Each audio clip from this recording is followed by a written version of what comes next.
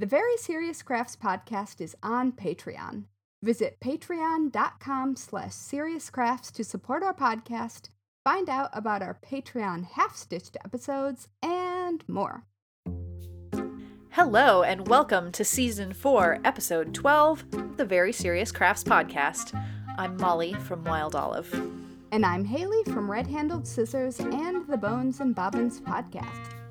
Today, we'll be talking about things we didn't know then, but now we know better. Yes, and I'm going to just put this out here right now. I don't have a lot prepared for today's episode, but I feel like this is the kind of topic... Me neither. Yeah, I feel like this is the kind of topic where once you start talking about it, you discover those things in the midst of the conversation. So yeah, that's what I was thinking. Before we jump into talking, we want to give a shout out to our serious friend of the Very Serious Crafts podcast, who is now supporting us on patreon.com/seriouscrafts. Many thanks to Allison. You're the best. Thank you, Allison, for joining us. Yes, thank you. So, there are lots of things in this world that would have been a lot easier had I just known the little obvious next step to it. Yes. I'm good at making things hard. Or like trying to figure out the thing so much on your own and just not getting to the answer. Like Yes. The answer is out there, but clearly you didn't have it. No. And someone knows it. Mm-hmm. I think this is one of the problems with being a professional or being not a beginner at something. It's that you don't always remember what you didn't know because you're coming to any project with a base knowledge that seems obvious to you. Yes. But if you're writing or designing something at beginner level, those are the things that you need to remember in order to be effective. And I think that's just incredibly difficult to do if you yourself aren't a complete beginner to something. Yes. I would, it's the you don't know what you don't know thing. Yeah. But also, I think that sometimes it happens. I know that I'm guilty of teaching in this way. Mm-hmm. But when some things are obvious to you, you don't include them in the instructions. Oh, that's exactly it. Yeah. Right? So then as someone who's coming to learn it, you might miss out on those obvious instructions. And I try to be better about that. I will also confess, this is like pulling back the curtain on writing craft tutorials. I have been commissioned with creating articles about things that I'm not an expert in because... Me too. Because you are... What I'm good at is technical writing surrounding craft. And so that's right.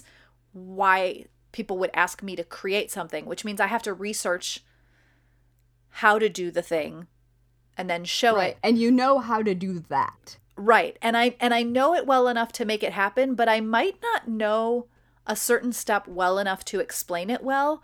And if it doesn't feel 100% necessary, I might not include it because I go, well, I'm only including the absolute necessary here. Sometimes that's just a word count issue. Yeah, I think sort of along the same vein, and I think I've said this before, that I not infrequently have agreed to teach things that I don't know how to do. It's a great way to learn. Specifically, well, because it's a great way to learn, and because I am confident in my ability to learn it and to be good at it. Like, if I've said yes, it's a thing that I am quite certain that I can do. Yes. And then I'm approaching it with those beginner questions. Yes. Which often really helps sort that out. And so I have many times pitched tutorial ideas for things that I did not know how to do. Mm-hmm. I have done that. Specifically because I want to learn them. Mm-hmm. Yeah. And because I've got an idea and I know that this is how to get to there. But not knowing how to do it, I feel like it's sort of one of those things where, like, if you don't know, you have the audacity to think it will be fine. Uh-huh. And because you do, it is. Yes. This is not in the category of, I wish that I'd known this before, and now I know better. But I will say, I did recently propose an idea for it was for elementary age students to be able to make a paper mache periscope that looks like an ostrich. Because why wouldn't you? It all went together with a thing, but like making a periscope there's scientific things, it's simple, but you have to get some angles correct. You have to and then it has to all be, in this case, it had to be in tubes that I was then going to cover with paper mache. Right. And I proposed it without knowing if it was going to work or not. I assumed that I could make it work, but I didn't 100% know. Guess what? It worked pretty much. It worked well enough for what the goal was, And so sometimes I think that happens. that happens a lot. Yeah. Because almost never, if I'm pitching something to like a publication, have I done the thing, because I don't have the time to waste. Exactly. To do work that isn't going to do anything. Exactly. And so, I think that's normal. Yeah. But when I was thinking about this topic, specifically the thing that came to mind was like the little tiny thing. Yes. That if you happen to be self-taught, you just might not ever pick up until you see someone else doing it. Mm-hmm. And you're like, oh. And my specific one of these is, you know how when you're using a serger and like you continue chaining off the end for a little while? Yes. It's been a long time since I used a serger. So I'm just going to, But you know what it looks like. I remember this process. Yes. And it never occurred to me that I should be doing something other than cutting it off. Aha. And I then saw someone, I want to say it was like at Craftcation or something, who was using a darning needle to just loop those few chain stitches back under the serge stitches. And I was looking around like, excuse me? Like, you mean that didn't need to slowly come undone? Over years, I could have just done that. That one quick thing. So, yeah. I have not personally owned a serger. My mom used to. She actually she owned two over the course of time, and I don't think either of them are still here. But I remember when she got her second one, it came with a free class at the place that it came from, and she chose to send me instead because she had already been using a serger for a while. So she said, you go take this class. And I feel like I kind of remember someone showing that step that feels familiar, but it has been, it's probably been over 15 years since I've used a serger. And I mean, it's one of those things that once you know it, you're like, oh, of course. Yeah. Like weaving in ends and knitting. Oh, of course. Like that is what you do with this excess. But it really blew my mind. I actually, similar note, I felt that way when I watched I took an online quilting class. Mm-hmm. And when they were burying the threads from the quilting, the first time that I saw that, I was like, wait, what? I was like, oh, that's what you're doing. Okay, then. Yeah. Oh, yeah. And you should probably explain that, because I imagine there are several people listening who are going, wait, you're doing what? Doing what? Yeah, again, I don't do this very often, so I would have to have a refresher on it before I would do this actively. But basically, like, when you're quilting something and you are starting like in the middle of a quilt with your quilting, you're going to have threads on the top and the bottom.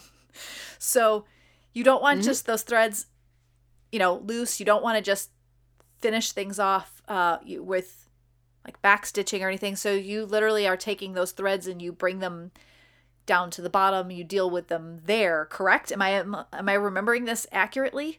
I only have done it in hand quilting. Though I assume that you would be doing a similar thing no matter where, because you would just leave a tail and then bring it in. But in hand quilting specifically, when knotting off the end of a length of thread, you you then take that end and pull it back through the fabric. Yes.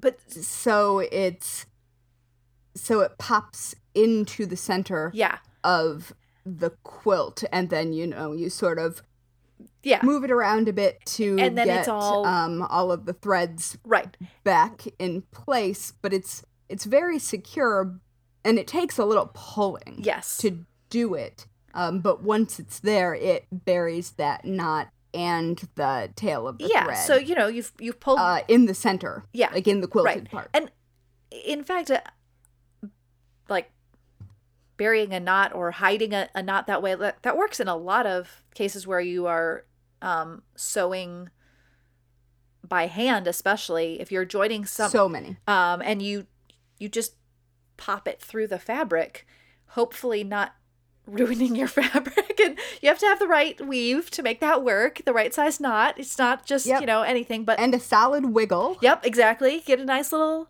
wiggle in there, and it's not a fast jerking thing. It is a steady, firm pull sort of thing. Yep.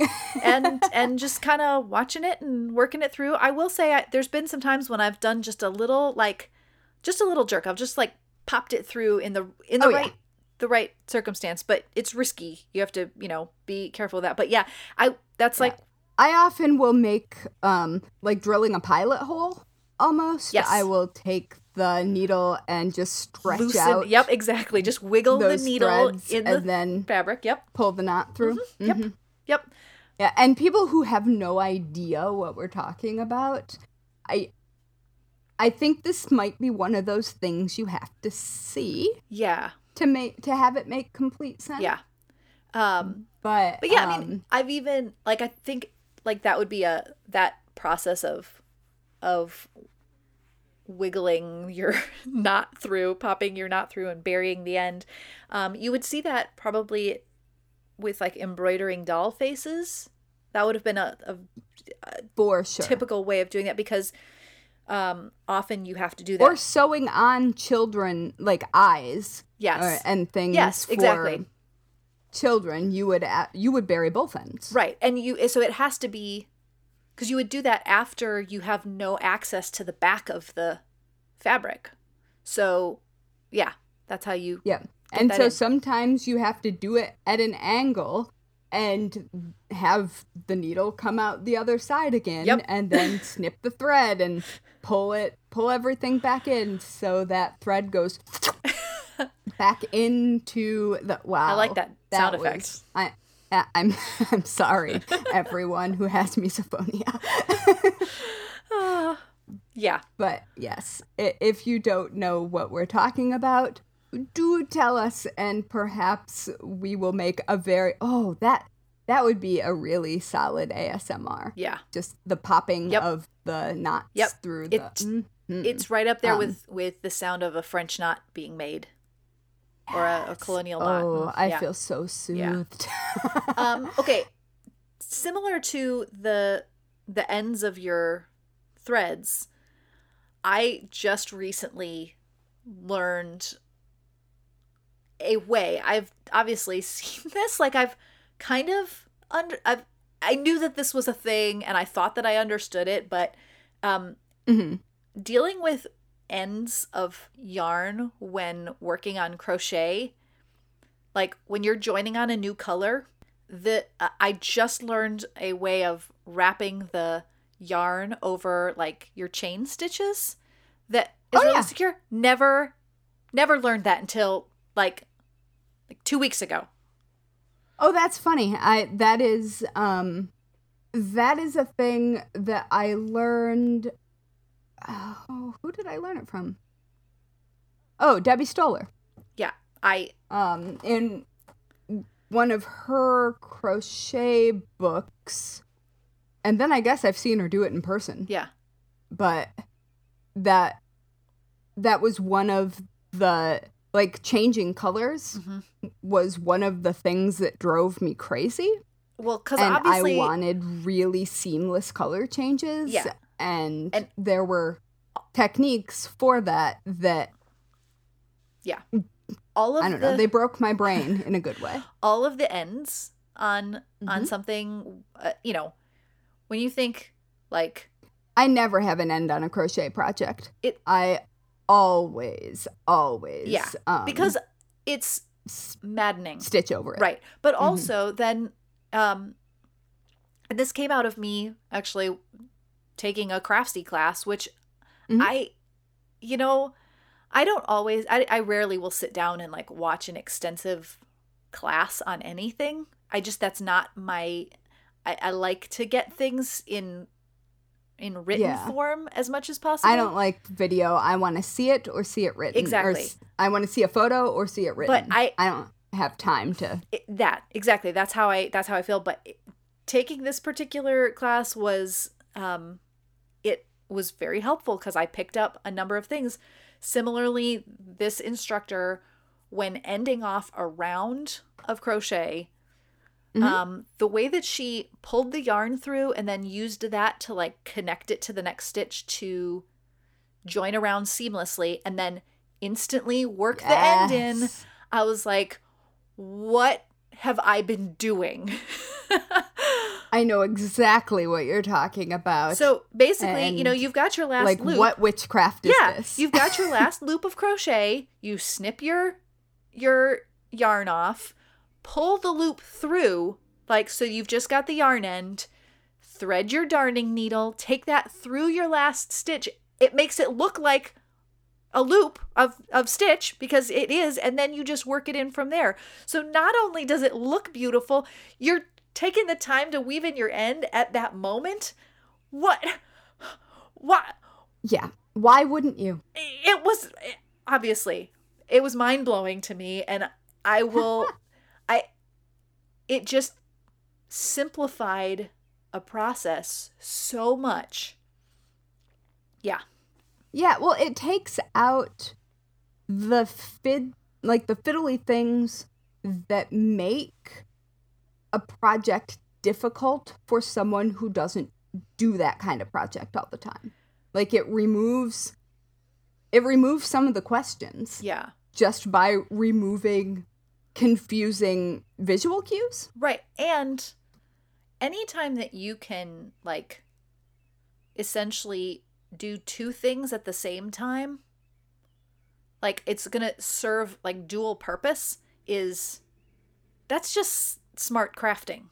Well, it's smart, and it's also usually more secure. Exactly. Because it's incorporated into the actual project instead of being an afterthought. And I really appreciate that. Yes. Another good area to pull in or pull the knots into the center is if you're doing blanket stitch, if you're going to crochet onto something. Okay. Like pulling the ends of the knots on the blanket stitch on either end really makes that a nice, clean surface. Okay. That's and a good I like that. Good one to remember. Yeah. And that is if you're crocheting edging on a fabric blanket. Yes. Not. Which I have still not done that, although it's on my list of things that I really, really want to do. It just hasn't happened yet. I like to do it on pockets. Yeah. Yeah, that would be like good. Just a little bit of lace. Or on collars. Okay. I know someone who she uses a like perforating rotary blade that makes, just the little slits in your fabric, and she uses that on the edges of her quilts so that then she can blanket stitch and then crochet edges on quilts with that blade, pre-making the holes, which saves some effort there. Well, and it saves some friction. It makes it's easier on your hands. It's quite possible that she's just then like crocheting directly instead of embroidering the blanket stitch on first. She's just able to crochet and I through suspect it. that that is what's happening, which makes all the sense in the world. Similarly, when I was learning how to make bobbin lace, one of the first steps that I learned that I would later forget and then relearn was that you should it's called pre-pricking your patterns.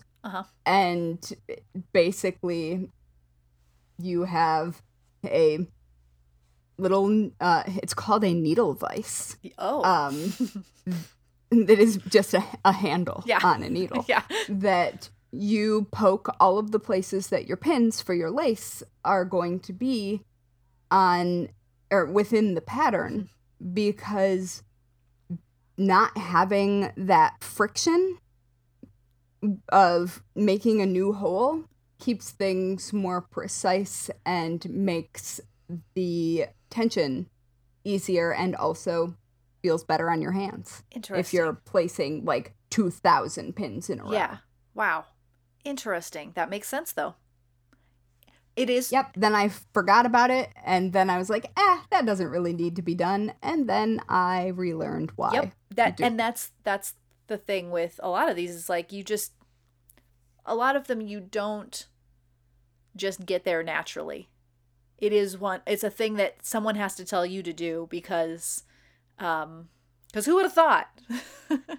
Right. Well, it's like how I did not know how to correctly do satin stitch until I was teaching someone else who did the thing naturally, and I went, oh. I'm still gonna say here, both the way that you were doing it and the way that your friend was doing it, both are correct. They are just different versions. So they are both correct. The way that my friend was doing it was significantly less bulky. Yeah. And so it yeah, it lays nicer and it doesn't make me mad. And that's what you want. That's what you want. I really don't like satin stitch. See, and so I feel the same way about stem stitch. Which I like stem stitch. And see, when I got started, I was thoroughly confused between stem stitch and outline stitch because essentially they're the same. but they really are not. And Right. let me just say, Mary Corbett of Needle and Thread very kindly put me in my place. But like took the time, because here's what was happening for me. I could not get it to lay nice. And so what I started doing, which also there is a version, it is, it's still a valid stitch version, where I was taking and I was working it more like back stitch, because I found that I could get it to look nicer that way. So I would make a stitch, come out like away from the stitch, and then go back down next to the first stitch. Because if you're unfamiliar with these embroidery stitches, both stem stitch and outline stitch kind of have like these like semi-half overlapping stitches next to each other to make a line. I just could not get it to play nice with me. But the difference between the two, and again, had I paid attention to diagrams of the stitches, again, we just in our last half stitch episode, we talked about old embroidery or old craft books and how they actually a lot of times have more helpful diagrams and whatnot. But the biggest difference between these two is one, you work with the thread above your line of stitching, and the other, you work with it below your line of stitching. But as Mary Corbett pointed out, it makes a difference based on the twist of your thread. And they twist in different directions. So if you're working with one kind of thread and you're trying to use the wrong kind of stitch, it will be more difficult. It's just how it is. So it's true. And yeah, you're right that they do look almost like the operation for doing them is almost identical, and sometimes they're visually almost identical depending on what it is that you're using them for. Yes. But there's a significant difference if you're doing a lot of one thing on something flat. Yeah. With very little additional distraction. Yeah. Anyway, it was like, that was one of those moments where I was like, wait a minute. What's happening with this stitch? So, yeah. I think that is one where I had to go to my older stitching dictionaries and such, because the modern style of illustration and step out photos doesn't necessarily give you the information that you need. Yeah. I think also you don't see outline stitch used as much anymore. No. And I think probably because it's harder to explain. Could be. It could also be that the twist of threads is more in favor of stem stitch now. That like what is commonly used, either an S twist or a Z twist. Now we get into we're getting very technical on some of these things, but that's okay. We're very serious about this. Well, if you do them right next to each other, they look like a braid. Oh, that's true. Mm-hmm. If you do them literally up against each other. Yeah. Just in case you ever need to do some hair. Yeah. But they look like a very neat braid. Anyway, but I do think you're right. I think that the twisting of the usually used skeins of like 6 strand embroidery floss does lend itself better to stem stitch. Yes. Yeah. But what is it? Pearl cotton? Yeah. I think lends itself better to outline stitch, but it's been a while. Yeah, I don't think that I've... Again, I still, even though I know better now, I still don't generally choose to use either of those stitches. So, it's been a while since I've tried that with pearl cotton. I but, like a good split stitch. Interesting. That is my go-to for a chunky solid line. Okay. Interesting. Yep. But only if I have used an even number of strands of embroidery floss. Okay. Now see, here's where we get into something, because when I learned that you could that one technique for doing split stitch is actually to have, and this is now how I teach split stitch. If you have an odd number of strands, you actually have the opportunity to split through one of those strands and have your line be more solid than if you might end up between two strands. So, yeah. That is true. And I don't usually do it that way because I find the even split to be satisfying, but you're completely right. That makes all the sense in the world if the focus is making that line as complete as possible. Because again, that doesn't bother me. Your even split will give you the look of a braid a little bit more, and which in that case I tend to go for chain stitch.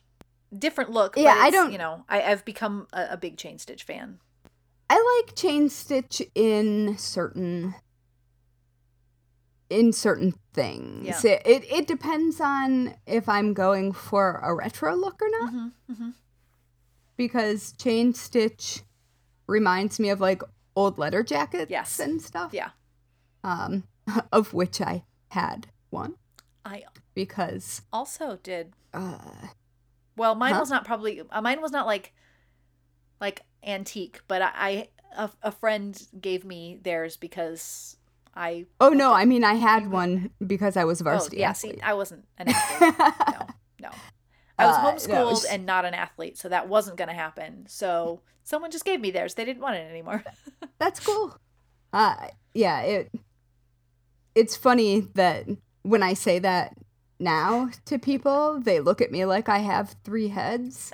And, like, I don't know, guys. I was a skilled competitive athlete for a long time.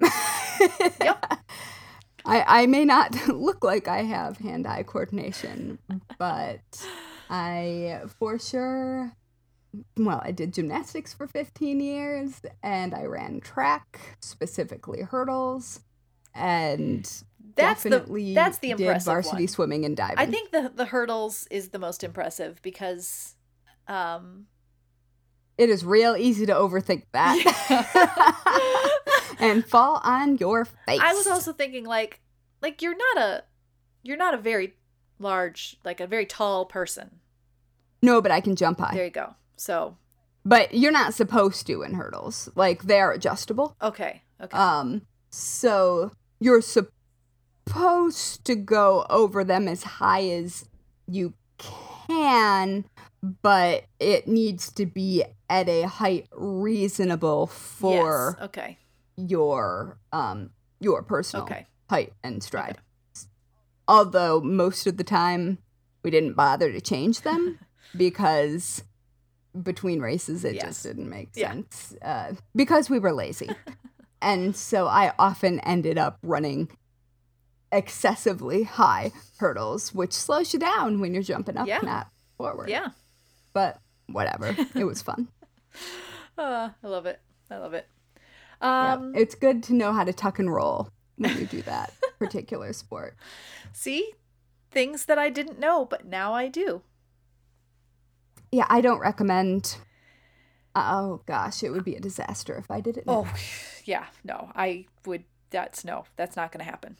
I don't think my legs do that anymore. Listen, I'm just trying to climb stairs now without hurting myself because that's the age I am. I'd like to not pull a hamstring, which I do if I look at it wrong. So, yeah. All right. Anyway, wow, that went side quest. Mm-hmm. That was good. That's good. Yes.